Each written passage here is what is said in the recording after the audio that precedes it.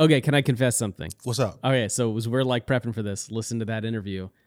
And then even as I was having the conversation with Sherry, I was like, it sounds kind of good to just go back to what we were doing before. Tempting, huh? It sounds real good right now. It's like, yo, actually, we did this and this. Things are going easy. well. It's That way would be easier. easy. Wow. Hi, I'm Bert. What's up? I'm Steve. Welcome to How to Kill a Church.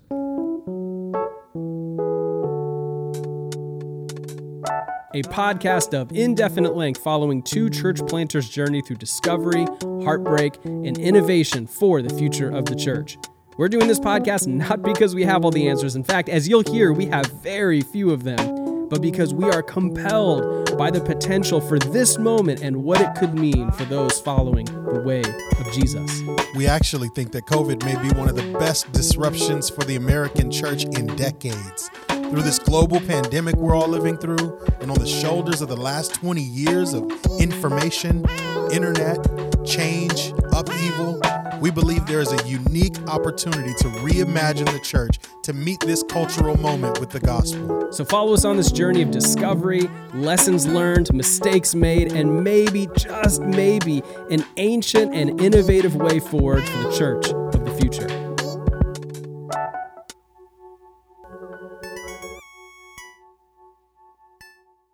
All right, well, today's all about Bert and Sherry and Anthem. Ooh, Excited about that. in the hot seat.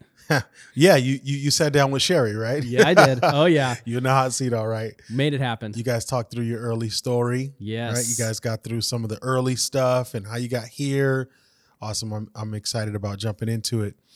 Well, for those of you who are listening today, we want to give you a glimpse of some of the conversation that we're having with our wives. I think you already listened to Jamie and I. You got at least a piece of that. So good. You know what's funny Fire. is like, hey, you know what? I love the fact that you have the sovereign hand over the mute button because we talked for like an hour and a half and somehow you brought that down to this nice, pretty package. That was a long file. Yeah. That's funny. That's funny.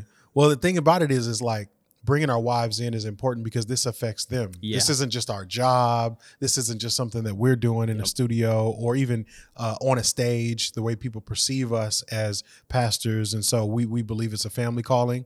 We believe that our wives are very instrumental in even mothering, right? And leading the church with us. So we're grateful for that. And in not doing it on our own, it's good to be able to bring them along for the ride. So oh, yeah. yeah, excited to jump into this. I don't know about you, but I find myself getting into trouble when I try to do it on my own. That part. I confessed it already, man. I keep telling everybody. And I might have told this story differently if it were just me. Not that I'm like lying or whatever, but like, you know, I have my, I don't know, pastor spin lens on it and trying to silver lining everything. Hey, you're a church planner. Everything is about, you know, opportunity, potential. Yeah, exactly. So crazy. That's so crazy. Well, let's get into the interview, talk about the early days.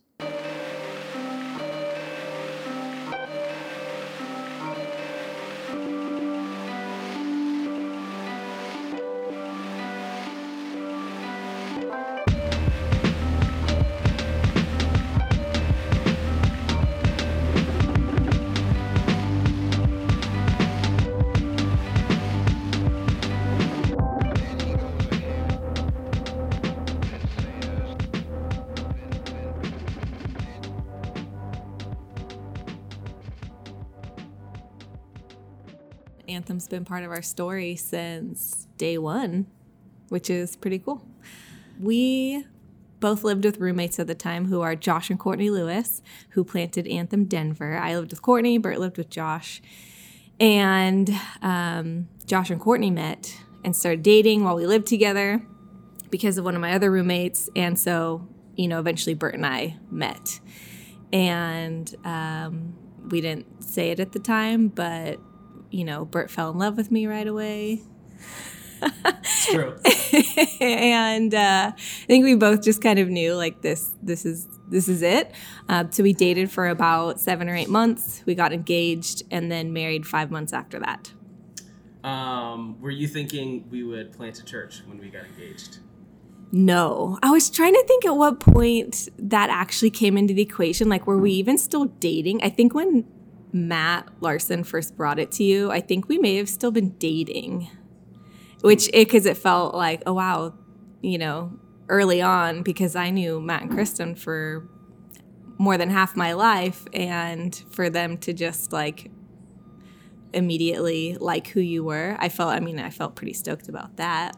Like, if it seemed like, okay, maybe this is a winner, but also like, oh shoot, what are we doing? I didn't anticipate that. I think we both, when we were dating, we both liked the idea of being someone else who's paid in ministry, or the ministry leader. We liked the idea of being their like awesome volunteer.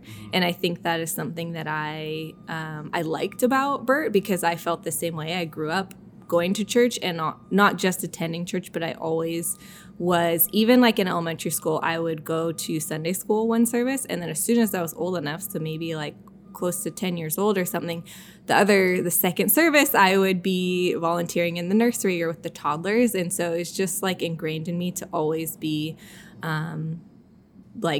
be a consistent volunteer, someone that is reliable and trustworthy and all of that. And so I liked that Bert had the same views, and he had actually, after his stint in paid ministry, he felt like, I don't want to do this anymore. And I was like, perfect, this is great. He said, I just want to be someone's, I was finishing Bible college, but also working like a design agency and Apple, and was like, I'm stoked about this. This is great. Yeah, and we were like, oh, this is great. We can just volunteer at church and do our own life. Yeah.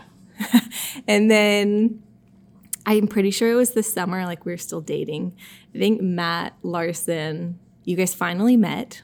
Yeah. For reals. But Matt pitched it to you, and he just went for it, which is, true to Matt fashion. He just didn't sugarcoat it. I think he said, I want you to plant, at the time it was like an Anthem campus, right? Yeah, at the time, I didn't really realize that he does that with everybody, and I'm the only person who took him seriously. It's not true. He does. I think he sits down at every lunch and coffee and just says, I think you should plant a church. And I was like, oh, okay, sure. I guess I should consider this. Right. He pitched it to you first, and I think he pitched it with like, start a student ministry first and plant an Anthem campus. Like, let's roll you on. Yeah. And at the time we had been going to Anthem. I had been back at Anthem for about 6 months, and I think you'd been there for a few months. Mm-hmm. But we both had immediately jumped into, you were playing drums on Sundays, and I was volunteering in other ways. So we were getting to know Anthem and its leadership really quickly, and we loved Anthem and everything Anthem's been about. So we took it and we said, okay, Matt, we'll think about it. We'll pray about it. And I think deep down, I really didn't want to do it. But I also had the tension of, well, the person that I think I want to marry is wants to do this. And so as we just considered, what does this look like? And also, I love Thousand Oaks. Which is where we were living and serving. And which is where Anthem was at the time, our home church. And I'm like, well, can we plant another Anthem in Thousand Oaks? Bert, pretty quickly, he started bringing up Ventura. And it was kind of a coincidence because we had spent quite a few of our dates out in Ventura, totally not related at all. It's just a coincidence. We'd been spending time in Ventura. And so Bert starts praying and thinking about Ventura being a place to plant a church. And one of the things that it just felt like God was maybe paving a way here. It was really cool. Some of our other friends or other people at church who were also in our same stage of life, like young married or getting married, and we couldn't afford Thousand Oaks. And so people were starting to move out. At the time, Ventura was actually the cheaper option. Yeah. Much cheaper. Yeah. And so it was pretty cool. There's even people from Anthem who were starting to move to Ventura, but still commuting to Camarillo or Thousand Oaks. And so we were but they loved what Anthem was about. And so it's like, what do we do with that? And so we thought, this is a great opportunity. Unfortunately, Ventura is not that cheap anymore. So, but yeah, it was cool. Just we started slow, and I think that was what was helpful for me, was to start slow and see that God was starting to do something out here. It wasn't the overnight of like, okay, tomorrow we're popping up a church. It was the starting to spend time out here, starting a midweek, like a community group, especially for some of the people who are driving out for like a midweek community group and a Sunday. They're driving out to a different Anthem in Thousand Oaks or Camarillo, just starting at least something midweek. And we had other friends out here who weren't a part of Anthem, but we were getting just reconnected with. And so we just thought, like, let's just see what happens. Let's start on Wednesday night in an apartment in Midtown and see what happens. And the community that grew out of that was really beautiful.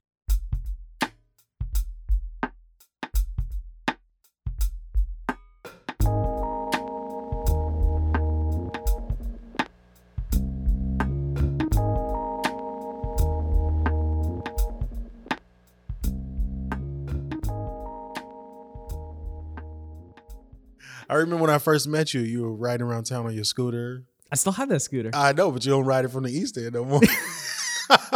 Hey, technically, according to a city map I found, I am on the edge of Midtown. Stop it. The edge. That's so funny. You're on the outer rim, right? Yeah, I love it. You know what's beautiful about that?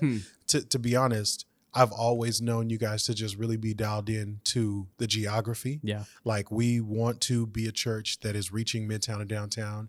We want to be we're about Ventura altogether, but this is where God has called us. I think that is, it's beautiful, right? And it doesn't matter if the methods have changed. It doesn't matter if, you've kind of hopped around spots and all, but it's been in that kind of location. I think that's beautiful. Even as we think about how to get our church to really sink our teeth deep into to Ventura in the same way. So that's that's dope, man. So there were, for us, as I'm thinking about that season in the life of our church, there were actually like two big things that like really marked us in some ways.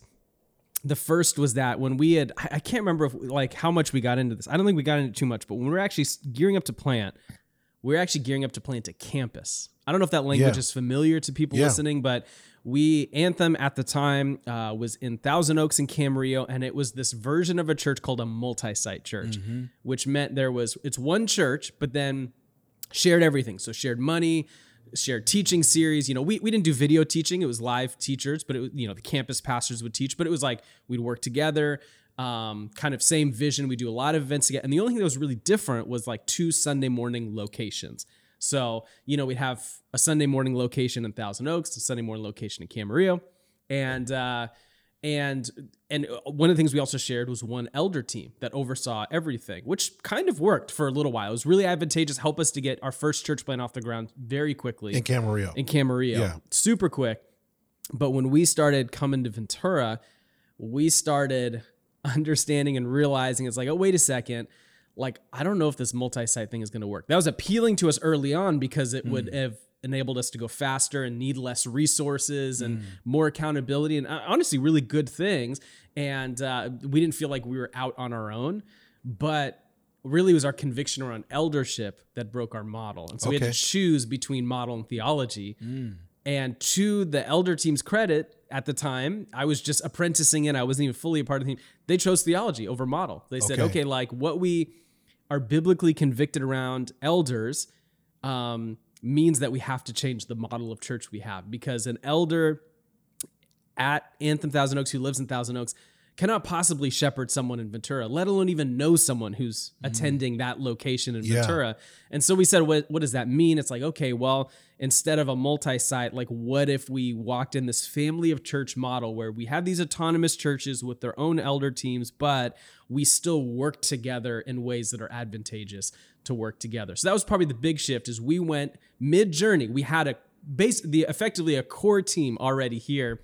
And instead of planting a campus, we're planting a church. Got it. Which, I think there are some things that didn't change, but I think the weight of what we were doing suddenly shifted. Oh, absolutely. And so that was a fairly large change mid-process. The second large change is that we quickly grew out of that apartment.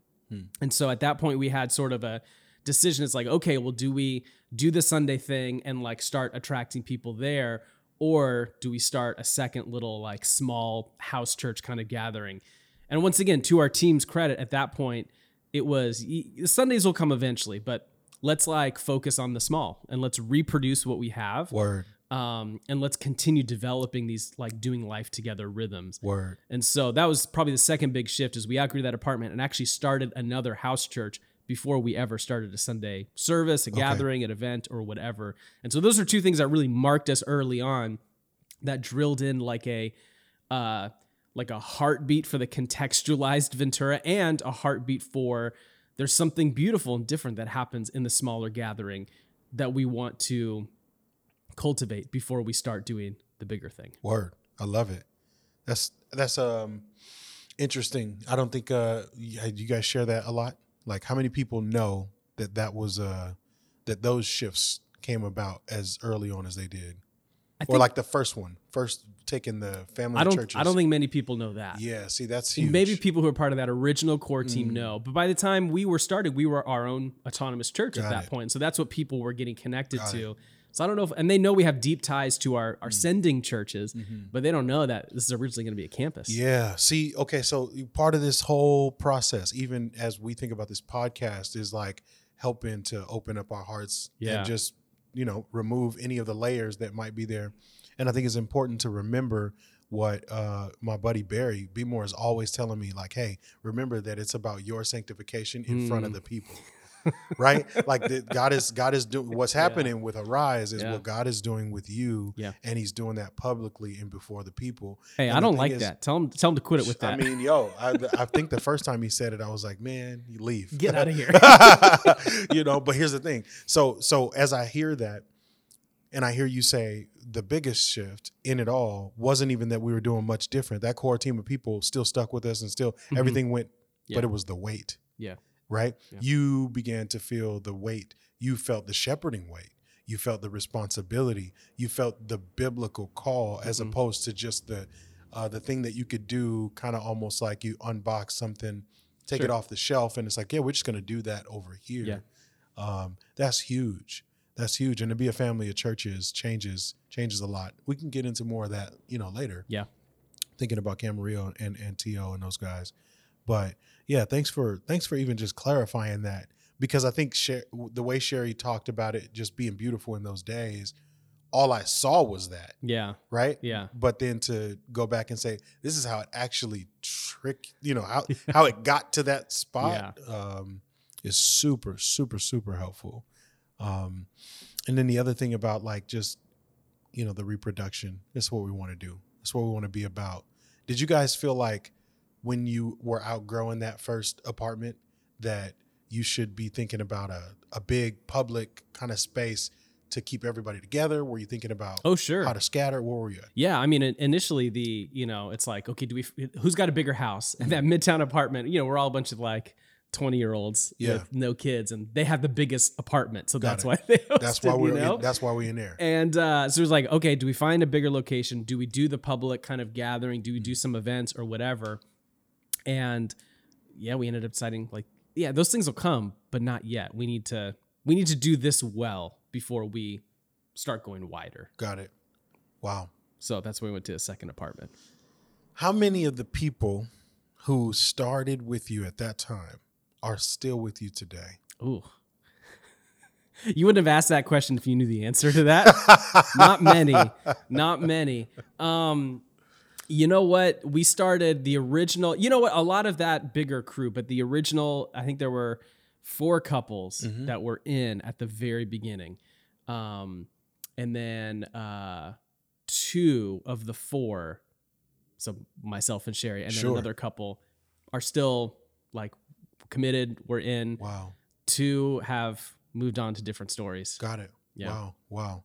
Yes, interesting. Just thinking about like how you start with a foundation, pouring some concrete and all that, but then as you're building on it, it's a little different in terms of even the people, right? Yeah. And whatnot. So I don't want to sound disparaging by any stretch. And even one of the pieces of advice or wisdom or whatever you want to call it that we've gotten from people that went ahead is they say, the people you start with are not always the people you build with or the people that are with you in the long haul. And it's not a negative disparaging thing. It's some people are really wired to help birth and catalyze something, but they're not necessarily wired to be there for the long haul. Sure. They move on and go catalyze something else. Sure. And so I think not in a disparaging way at all. I think we had a few people who were amazing catalysts. Yeah. They were electric gatherers. They were people of peace in the city. And I think once we settled into some more like structured rhythms, I think their catalyst itch was growing again. And so I think once we think of that expanded group, I think there's like quite a few people who are like still with us and journeying along, which is rare for Ventura. It's an expensive city now, and it's a fairly transient city. And so like the people who have not left the state are largely still with us, which is really fun. And over 5 years, we got to send some people really well, and we've had to see some people go less well, but we get to do both. And our favorite is being able to send them, whether it's to another community in town or out of state. And we do grief the people who don't leave well. And those are hard things for sure. Well, I think what's dope is that when you think about catalyzers, people who can help you get started, that's talking momentum. Yeah. They get momentum. When something picks up speed, then it's rolling. Yeah. And once the ball's rolling, it picks up more and it continues to go. And it's actually harder to stop that thing. Yes. It's harder to start it, but it's harder to stop that thing. So you and Sherry kept talking, right? You guys talked about some of that. So let's jump back into the interview.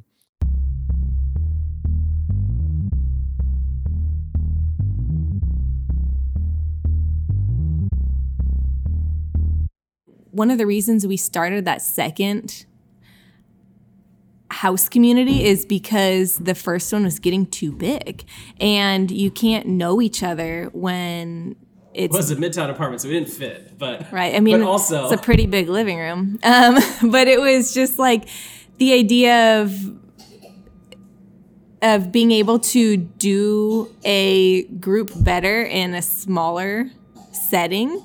And so that's one of the reasons we wanted to reproduce. And that's been one of our values, is being able to reproduce. And the first couple years, it's like the first year we were meeting downtown. We had this like funky little space. Like, we'd show up on Sundays and it would like reek like cigarettes sometimes. And just sometimes we never knew what we were walking into. And like 8 months in, we discovered someone was living in the building. Oh yeah. Under the stage. Someone was living under the stage. It was so weird, you guys. But I think one of the things I loved is that we chose this space that was by no means perfect for a church. We had to do the jankiest setup for kids. It's in a hallway. Like in two different hallways. So bless you parents who had checked your kids into our weird childcare, Sunday school stuff. But I loved that we were following what we felt like. And this isn't just Bert and I, it was our church at the time. We were like the whole crew of us, we felt like there's an empty void of Jesus in downtown Ventura. And so we know that's going to mean a sacrifice, because we talk to other churches and it's just hard. You can get bigger, less expensive space in other parts of Ventura. And so we felt like we want to fight to be here. And I love that people were willing to make sacrifices, like, have maybe a weird like nursery room in this back hallway and stuff, and, hearing babies cry throughout the sermon and stuff. So that was awesome. And I liked how it started off our church. We don't need everything to be perfect and polished and exactly the right vibe, if you will, because that's not what church is about. It's about, and we got to, I feel like, serve and love on a bunch of homeless people. We were right across from a park that has a lot of homeless people. And I love that we just got to bring them in, give them coffee, help them maybe with some things that they needed. And then 11 months in, one Sunday morning, we got a phone call that our trailer that had all of our stuff, except my laptop, except Bert's laptop, everything else, all of our like first impressions, all of our kids stuff, all of our sound gear, just everything was in this trailer. And our trailer had gotten stolen, and we still did church that morning. We just made do, and we had church, and it was immediately like, okay, what do we do? And so some of the ways we were feeling tension at that space, and then plus our stuff getting stolen, it felt like, okay, is this the moment to rethink what do we do next? Where are we going from here? And the River Church graciously offered to let us use their building on like Sunday afternoon evenings for free and use all their stuff, which was incredible. Like a huge blessing at the time, because we were a little church and, you know, we don't have the money to just like, okay, rebuy everything. And so just a huge blessing to like, they took us in a way. And I think one of the things that we'd been toying around was trying like an evening service. I think since the beginning, there were people in our church who, you know, lobbied like maybe an evening service could be like a really cool idea. And so it gave us a chance to try that out. We did like 4 and 5 p.m., you know, at different times. We did those 2 things. And just one of our, like, I think when I think about our church at that time, I just think about like how amazing our people were at loving each other and loving new people so well. And like, I remember within our first year, one of the things, someone new came in, and one of the things they told us is that they never felt so loved and welcomed at a church before. And she was a little bit older, and she said she'd been to, you know, many churches in her lifetime. And I felt like that was one of the hugest compliments, that she came in and felt just like genuinely cared for and loved. And that's something that stuck with me over the last 5 years. And I've always just loved that our people bring in people so well.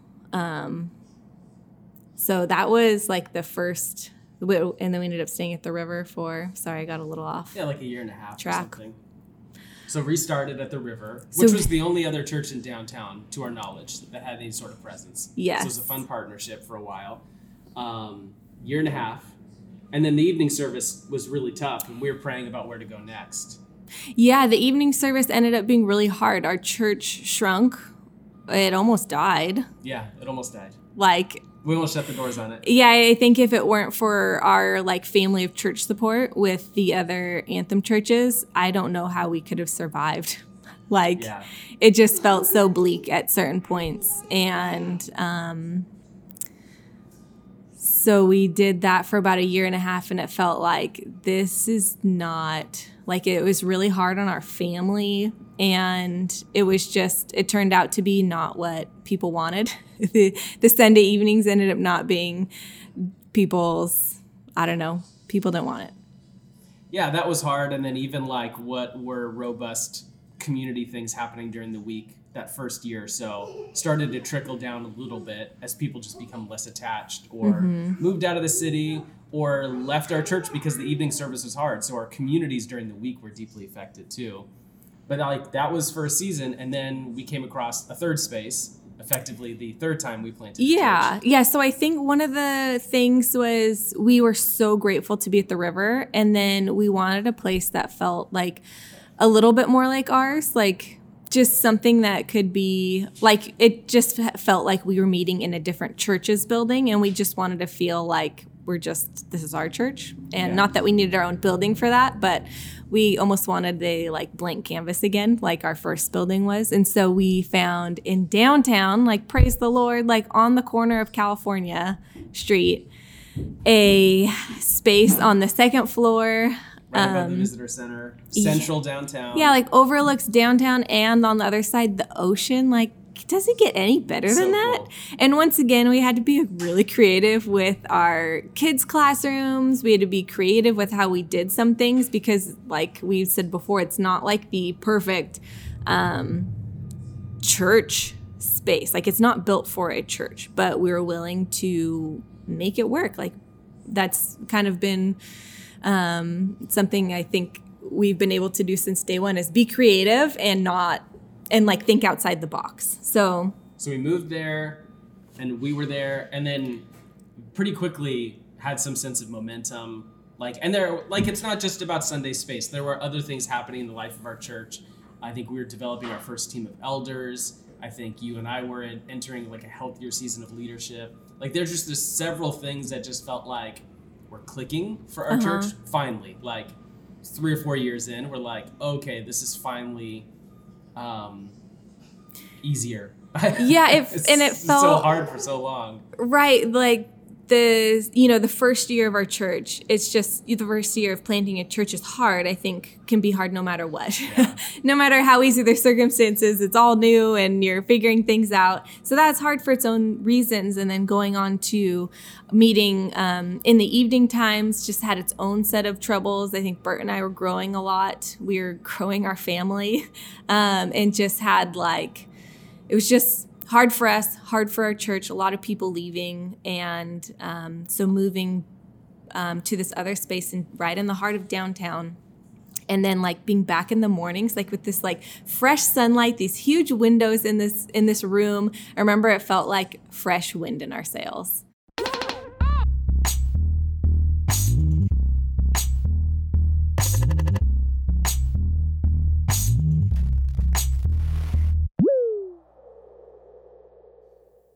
Okay, this isn't going to surprise you. What do you got? I know why you attempted to want to go back. Bring it. All right. Counsel me. I was going through my Instagram archives. I was going through my Instagram archives from the day I came and preached for Anthem. Ooh. And I was in that space upstairs, second floor, overlooking downtown, looking out the other way. You know what I remember about that day? I'm like, yo, I would do this. Can we trade spaces all the time? You know what I remember about that day? Is you made a black joke and our little white church had no idea what to do with that black joke. You know what's crazy is I just say this. Some of our people really pick up on the fact that you just be on it. Like, man, Bert's gets them all the black jokes, this, that. It's like Bert's on it, So anyway, those are inside jokes for the time being, right? But yeah, I mean, she talked about it, or Sherry talked about the space you guys were coming out of, being back in the morning. And I mean, yeah, you opened those windows. I stepped out on that balcony and I was just like, wow, this is amazing up here, right? And so the momentum you had and the time that you got to spend there, it meant a lot to you. But what did it mean to you from the place of we finally got ourselves on rails? Yeah. What was that like? Yeah. I mean, the Sunday locations and all that have been fun and adventurous and exciting. But for us, it is not about the Sundays. And I know both of us have spent a lot of time leading a church that had a lot of energy and resources going to what we're doing on Sundays. But I think we could authentically say from day one, it wasn't about buildings, events. But for us, where we've met as a church has marked seasons as a church for us. Okay. So, we kind of had this first location that was downtown, right across the street from the Mission and Mission Park. And even those early days, with some of the building shortcomings, we're young and dumb, and it just sort of that first season was just, it was freedom. It was experimentation. It was coming off hey, we were planting a campus. Now we're planting a church. We can do anything we want, let's go for it. Let's try this. Let's try that. And there was kind of that church plant high of that adrenaline freebie of the first year where anything is possible because you got all this external support coming in. So you can really experiment. People are joining us because it's a brand new thing and people want to be a part of something new and fresh. And it was kind of like a mountaintop, that first mountaintop, sort of we could do no wrong. We did so much wrong, but that's how we felt. We could do wrong, right? Word. Do no wrong. But then when we went to that second building, and it's not a building, but it's just it represented the next season at our church that was a desert season. It was when we went to an evening service, which all sounds amazing until you actually do it, especially if it's your primary gathering. I don't know anything about that. Yeah. But we had all these photographers and creatives and nurses and people, these weird schedules. And we thought oh, this is going to be the greatest thing ever. We're going to be just popping with artists and medical professionals because they got these wacky schedules. Yeah, it didn't happen at And all. people can travel. Yeah, people and can then travel, still be come back in home town. on Sunday. They'll be there. Yeah. No, it didn't work. Yeah. So, but that, I mean, all those pragmatic things didn't work, but also just like what you said earlier about me, our church is about me being sanctified in front of our people. Yeah. That was a deep season of, like deep work in me, in my leadership, and Sherry and I's leadership. I'll say Sherry and I, because we do it together, but it was mostly me that was on the chopping block. Sure. We probably had like 3 or 4 family meetings where I just had to repent in front of our people for like mistakes and different things. And so it really was like a desert season. It was the valley. It was testing. It was refining. And I think, it's one of those seasons where we almost died during that season, and we lost most of our people. Okay. A lot of our people, but the people we picked up were people we built with later. We had no idea. Like that was just a really crucial moment. And it was that sort of 1 Peter, like, this thing is going to be refined down to the gold, down to the barely. And if it survives, there's genuineness there. Wow. And we barely hung on, by the skin of our teeth, we were hanging on. But then we come out of it into this next season and into this next space that did represent that fresh start. I mean, you pop open the windows, you got the ocean breeze coming in, you hear the hustle of downtown Ventura, and there was kind of this out of the valley feeling, like we're climbing the mountain again. We're sustainable, from a financial standpoint, from a leadership standpoint. We're putting in our first elder team. I think Sharon, even I were reminiscing that we could actually leave on a Sunday and the whole thing wouldn't fall apart. We leave for 2 Sundays in a row. We leave for 3 Sundays in a row, and our people were fine. We had teacher. It was awesome. Wow. And it felt like we were building for 4 or 5 years, and we're finally at this spot where we're like, this is it. I think this is healthy. And I think it's okay to have fun leading a church again. Again, for the first time, we felt that way. Yeah. Wow. I'm glad to have been able to witness some of that, because I sat down with you at Prospect and I said, I got this novel idea. Seed is going to move out of our building, and you guys are leaving. Why don't we just go to the river at 5:00 in the evening too? And you said, I said, do it. Go for it. No, you didn't. You said, it's a tough spot. That's how you said it. It's a tough spot. But hey, it's worked for us in some ways, but pretty sure I said it's a really attractive coffin. Oh my goodness. Yeah. So anyway, fast forward, we went through all kinds of transition. We replanted, we launched out of the river in the evening, and it was like, this is what we got. But, honestly, our experience being so fresh and new, I think we were gathering more people than we had started kind of out with. Sure. So by the time COVID hit for us, that was where some of the facade of momentum had come from. Yeah. It's like we're starting to fill up the room. Yep. We're launching kids ministry because there's too many of them, just to have everybody park on the carpet. We were just spilling out. Yeah. Doing crayons at the altar. It was like, are those kids repenting, or no, they're just playing with the Eucharist. They're hungry. Yeah. So anyway, going through all that, our experience was a little different, but it was also shorter. Sure. And so, just being able to witness how you guys transitioned and what that meant for you, I think was quite a bit of a blessing. What's on your heart as you think about what spaces and seasons, or how spaces have marked seasons for you? Like, where would you maybe fill in some of the gap for us with that? When you read I'm doing this Bible reading plan, and I'm in 2 Kings right now, trying to do the Bible in a year, do this every couple of years, and I'm in 2 Kings, and from the very beginning, there's such a theology of place. And I want to be careful, like, the church is not the building, right? I think anyone listening to this gets that. The church is not an event, it's not a building, it's not an organization, it's a people, right? But you follow the story of the Israelites throughout the Old Testament, and it's a people. That's it's right. the people of God. But then there's moments. Place. There's places. That's good. There's the Promised Land. That's There's right. Mount Sinai. There's Exodus. And they're kind of these representative moments. And I think with us, not trying to attach too much theology to a building, but to say there is a bit of theology of place. That's good. And for us, like, our wandering has been in downtown because we felt this undeniable conviction to be here. I met with tons of pastors, community leaders before we ever launched, and heard all the stories of the churches that started in downtown and either closed or left and bought land, bought buildings somewhere. Yeah. And it's not bad. I'm not knocking them. Like they're friends and they're amazing, but it was just this season of flight from downtown where we said, no, we actually feel like we're compelled to go into that space and to fight it out, because it's going to be more expensive. All the spaces are going to be smaller. Everything's going to be harder. But that's where we feel like God's leading us. And by his grace, we've stayed in this little region, but we've like bounced around quite a bit. And I think there has been some, like, I think if nothing else, it's like these God-given like pictures and analogies for us to look back on. So the Ebenezer's, right? To look back and go like, I love Jim Duran, I love the river, but every time I drive by that building, I get almost shudders because of the stuff that was like rocking me in our church at the time. Got it. And it's not like I,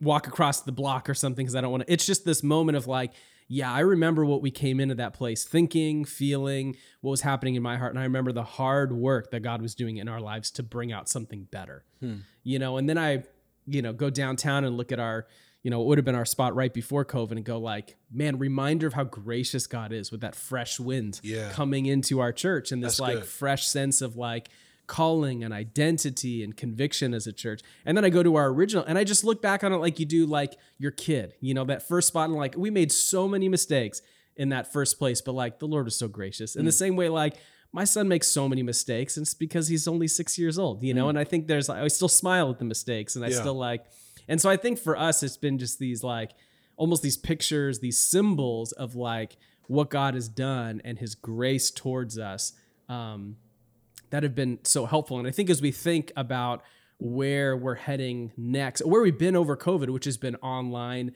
and in homes and backyards, I think there's even going to be, as we look back on this last year and a half, there's going to be some sense of like, what was God doing when we were scattered? When we were meeting together online, when we were meeting together in these different backyards and houses all around the city, like what was God doing then? Yeah. And even some like anticipation over what's next. So, that's good. That's good. Well, let's jump back into the interview. I want to hear from Sherry. Yep. Just because I know that you guys have an interesting, like kind of different perspectives. And when Sherry thinks about the momentum that you had in the space, I know she keeps saying beautiful. When I see Sherry, I'm going to just say, Beautiful. But yeah, I think that what I pick up from her is that she was feeling a sense of joy in those moments too. And so before we get to COVID, like how were things going in from her perspective?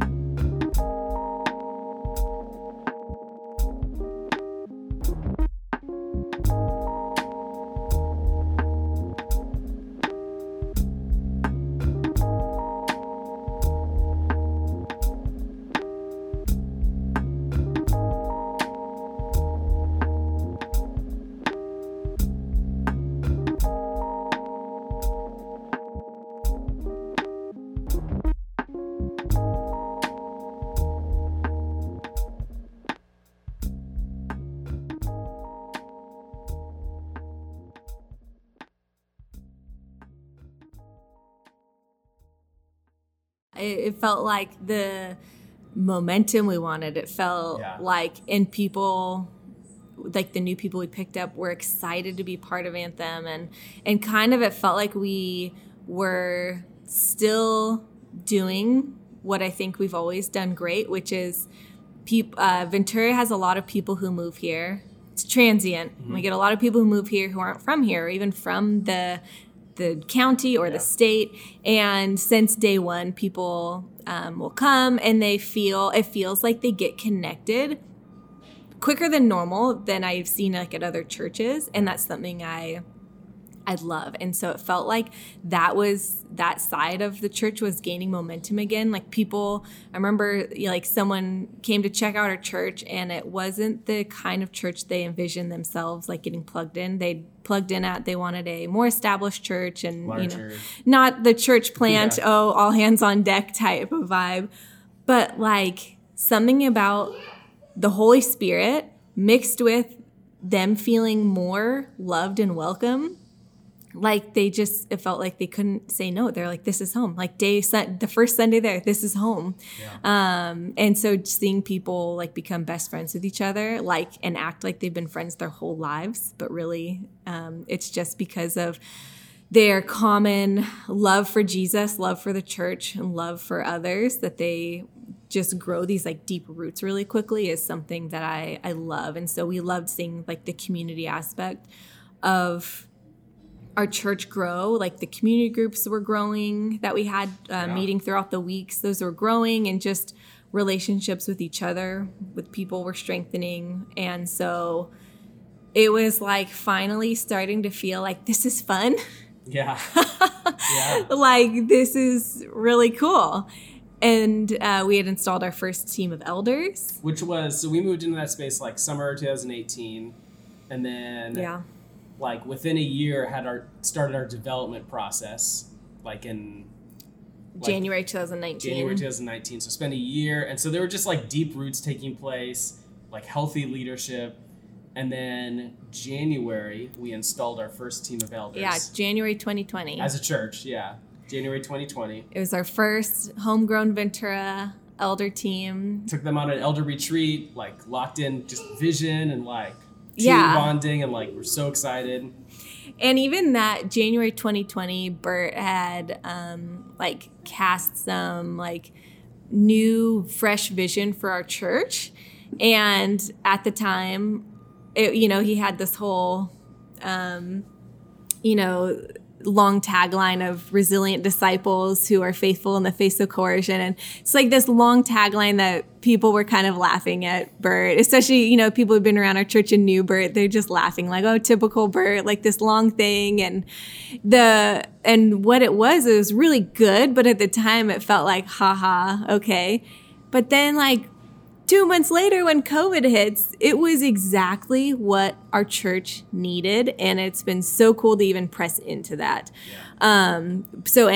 But with our church, right when I felt like we had wings of our own, and we were like, everything's going well. This is our biggest travel year ever we'd planned. Yeah, we were sending people to 4 countries over the course of a year.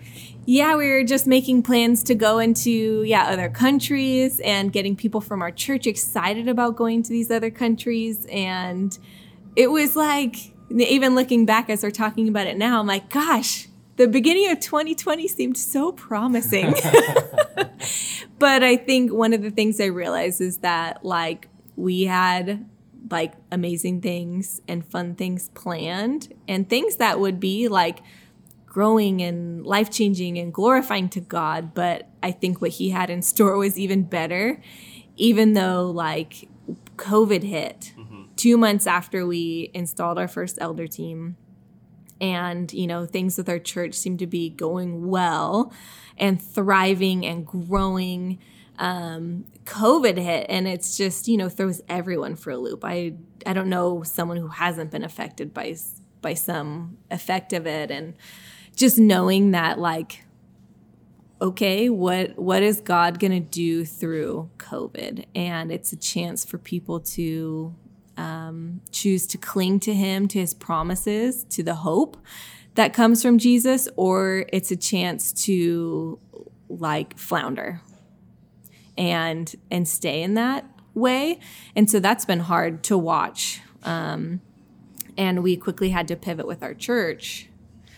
And like every church had to think like, okay, without any warning, really, what are we doing? So the first Sunday that things were like quickly shutting down, but not totally shut down yet, we switched. We met in a backyard. We did a live stream because there was already, a crew of people on my phone. Yeah, we live streamed from Bert's phone.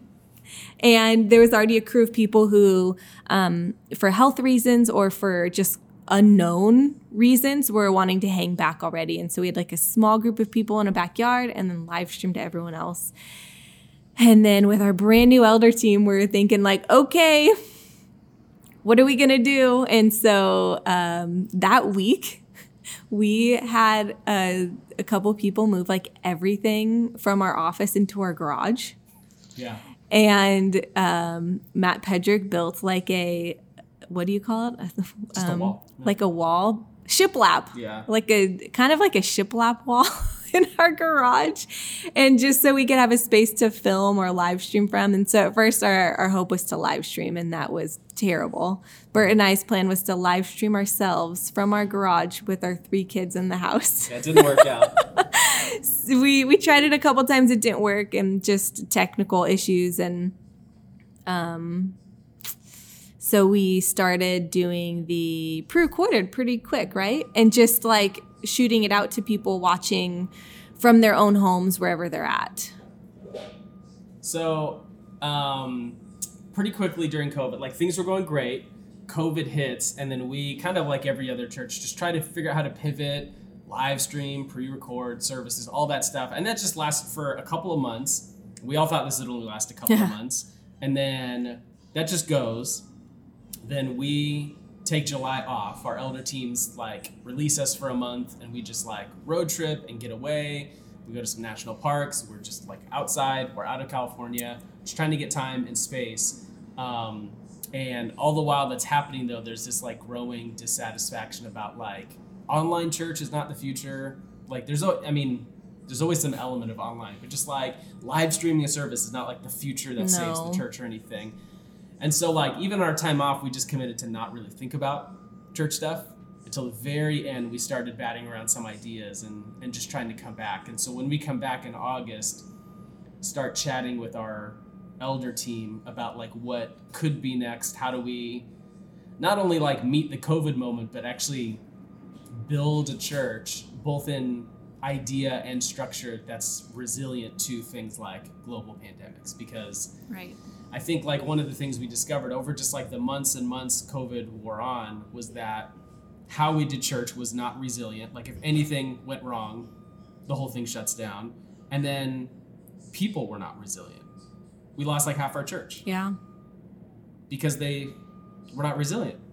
Life was hard, and they were not clinging to faith or community. Mm-hmm. They were clinging to themselves, to their job, to money, to health, and all those things let them down. And so like our church structure was not resilient, and then our people were not resilient. And so that set us kind of on a journey to reimagine and rethink, and just even if things go back to the way they were, ask the why question about everything. Yeah. Because just even though it seemed like church was better than it ever has been for us, one hard thing hits and it all comes crumbling. Right. One global pandemic unravels everything we built for 5 years. Just a tiny little pandemic. Tiny little global pandemic unravels everything. And that's just so asynchronous with like what the story of Christians in the Bible or in church history, where actually like those things make Christians stronger. Yeah. And so something was amiss. And I think to a number of people in our church, being able to see them grow and thrive. It was like fork in the road. Yes, it was like people had a choice. No. Yeah. And I even remember personally, like early on in the pandemic, it was like, I don't know another way to say it, but it was like, get my shit together, or like, I'm going to sink. Like I'm just going to absolutely sink and drown. And some of those things meant like adding in more like of the rule of life, spiritual practices, like getting serious about things we had like toyed around with before, or maybe considered like, oh, I'd love to like maybe add this rhythm in. And it was just a moment to be like, I had a fork in the road of like, what am I going to do? And I think that for many people, it was the given to fear or my comforts, or to actually realize their hope was misplaced, and they have a moment to place their hope in the right spot, and they don't want to. I mean, Jesus never promises that life following him will be easy. And this last year's been a moment to know that like it is not easy. It's hard, but it's better. Yeah, it was like this fork in the road where all these people who we thought were something, turns out it's like, man, they were building on sand, right? Yeah. And then all these people who, even some of the people we didn't expect, were like, wow, these people have built their lives on rocks. Mm-hmm. And so like we had this crew of people I think it's still, to me, it's like a mystery that like half our people leave our church, but our giving has stayed the same. Like I'm not puzzled at that mystery, you know, like the people for whom Jesus is real, like he's real in every part of life. Yeah. And there was like such a freedom and like, what is God asking us to do with this group of people? Yeah. And I feel like that's still the open question. Exactly. And so now it's like, where do we go from here?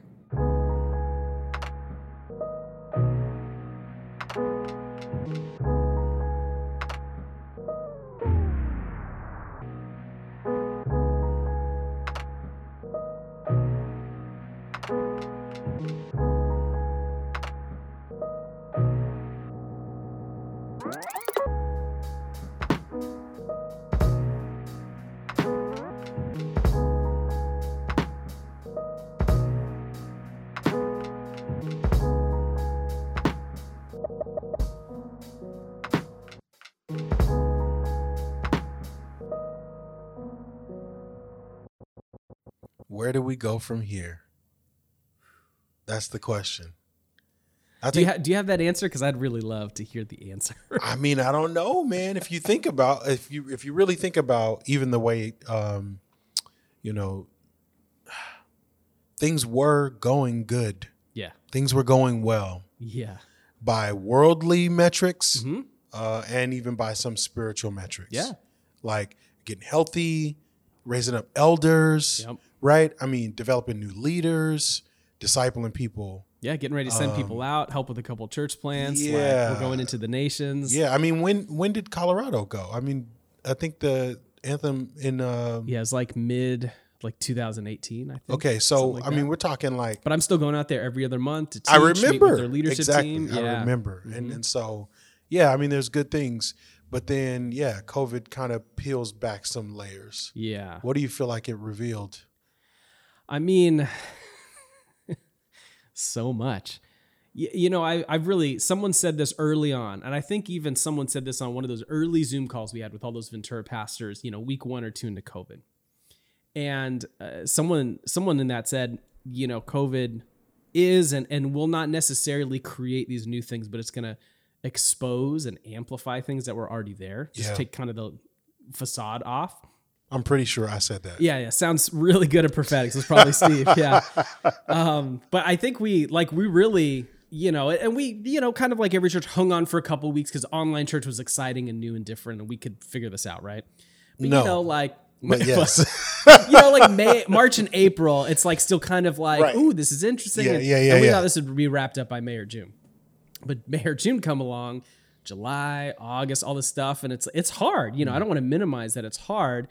But I love what Sherry says. Jesus never promised easy, Yeah. you know? And I think what it revealed is we just had a lot of people, and myself included. So I think it's people who've stayed and people who've gone who got very used to the easy and the comfortable and really exposed how unresilient our methods, our models, our structure, our people, where everything was like, you know, like I just like our church would not have survived in China right now, or would not have survived in the Middle East over the last, you know, 50 to 80 years. It just would not have survived. And so one thing happens, granted, it's a big thing. It's a global pandemic, but also we're walking through a global pandemic in the most technologically advanced, comfortable society in the human history ever. Yeah. And we have all these ways of doing church together that most Christians around the world now or in the last 2,000 years could never have dreamt of. Wow. And yet it's still this thing of like, this is too much. I can't do this. I'm Yep. out. You know, Or this is not enough, or it's not enough. right? Yeah. Resource, Yeah, totally. place, Totally. whatever, you know, yeah. So just this overall, this lack of resiliency, it really exposed that. And I think what, for us, you know, we're trying to think, do we go back to the way things are, or is there this new way forward? And I think even though there's a lot of good in what was, we also saw the fruit of that, just the testing fire of COVID, right? And so as much as there was good about some of the things we were doing, and as much as we loved some of the things that we're doing. We have to ask ourselves, like, is what we were doing the thing that's actually going to produce resilient disciples into the future? Got it. And is that going to be a part of our core leadership? Is that going to be part of the structure of our church? Like, are we going to structure around our church around like the first and most important commandment Jesus ever gave to his church, which is make disciples? And whether we like it or not, a lot of what we were doing before was not structured to make disciples. Yeah. Make disciples that would last through hardships of life. Man, I think the beautiful thing about it is you can identify that and be honest about it. And it almost gives you the answers to the question, right? It's not really an either or. Do we go back to the way things were, or do we chart a new course? It's just realizing that anything we're going back to is picking up the old and ancient ways of disciple making, and the stuff that seemed to be showing signs of success was producing a people. And it didn't even match the vision that God gave you in 2020. Yeah. If you come in calling everyone to be a resilient, I don't know it by heart like your people do, but yeah, you call people to be a resilient community of disciples. Yeah. And then COVID exposes that there First test is a lack of that. Then I'm doubling down on that. Yeah. If I'm Bird, right? If I'm Sherry, if I'm leader, if I'm elders in your church, deacons, leaders, whatever, community, it doesn't matter. I'm doubling down on it, saying like, hey, no, this is who we must be. Yeah. Right. And so just I think the unique prophetic timing of that almost answers the question, but you do have to get to the why. Yeah. Right. Yeah, asking all those why questions. And I always talk about that, with our people. I mean, it doesn't matter just walking through a text. I'm like, hey, Paul, James, whoever, they're answering a question. Well, let's get to our why. Yep. We're being called to this thing. This indicative about us means this. And so we're called to these imperatives or whatever. But what's the why? Yeah. What is it all about? Yeah. And so in the same way, when you're walking through and journeying through and even looking at regathering, reappearing and all that, why do we do what we do? And why did what we do work in this way, but maybe not in that work? Sure. Why did we produce disciples of Jesus, followers of Jesus, who we don't believe would have lasted in Nigeria today? That's a convicting set of questions, right? And it's a convicting thought. And I think it's worth giving time and attention to. Well, leave everyone on a high note, Chloe. Yeah. Right.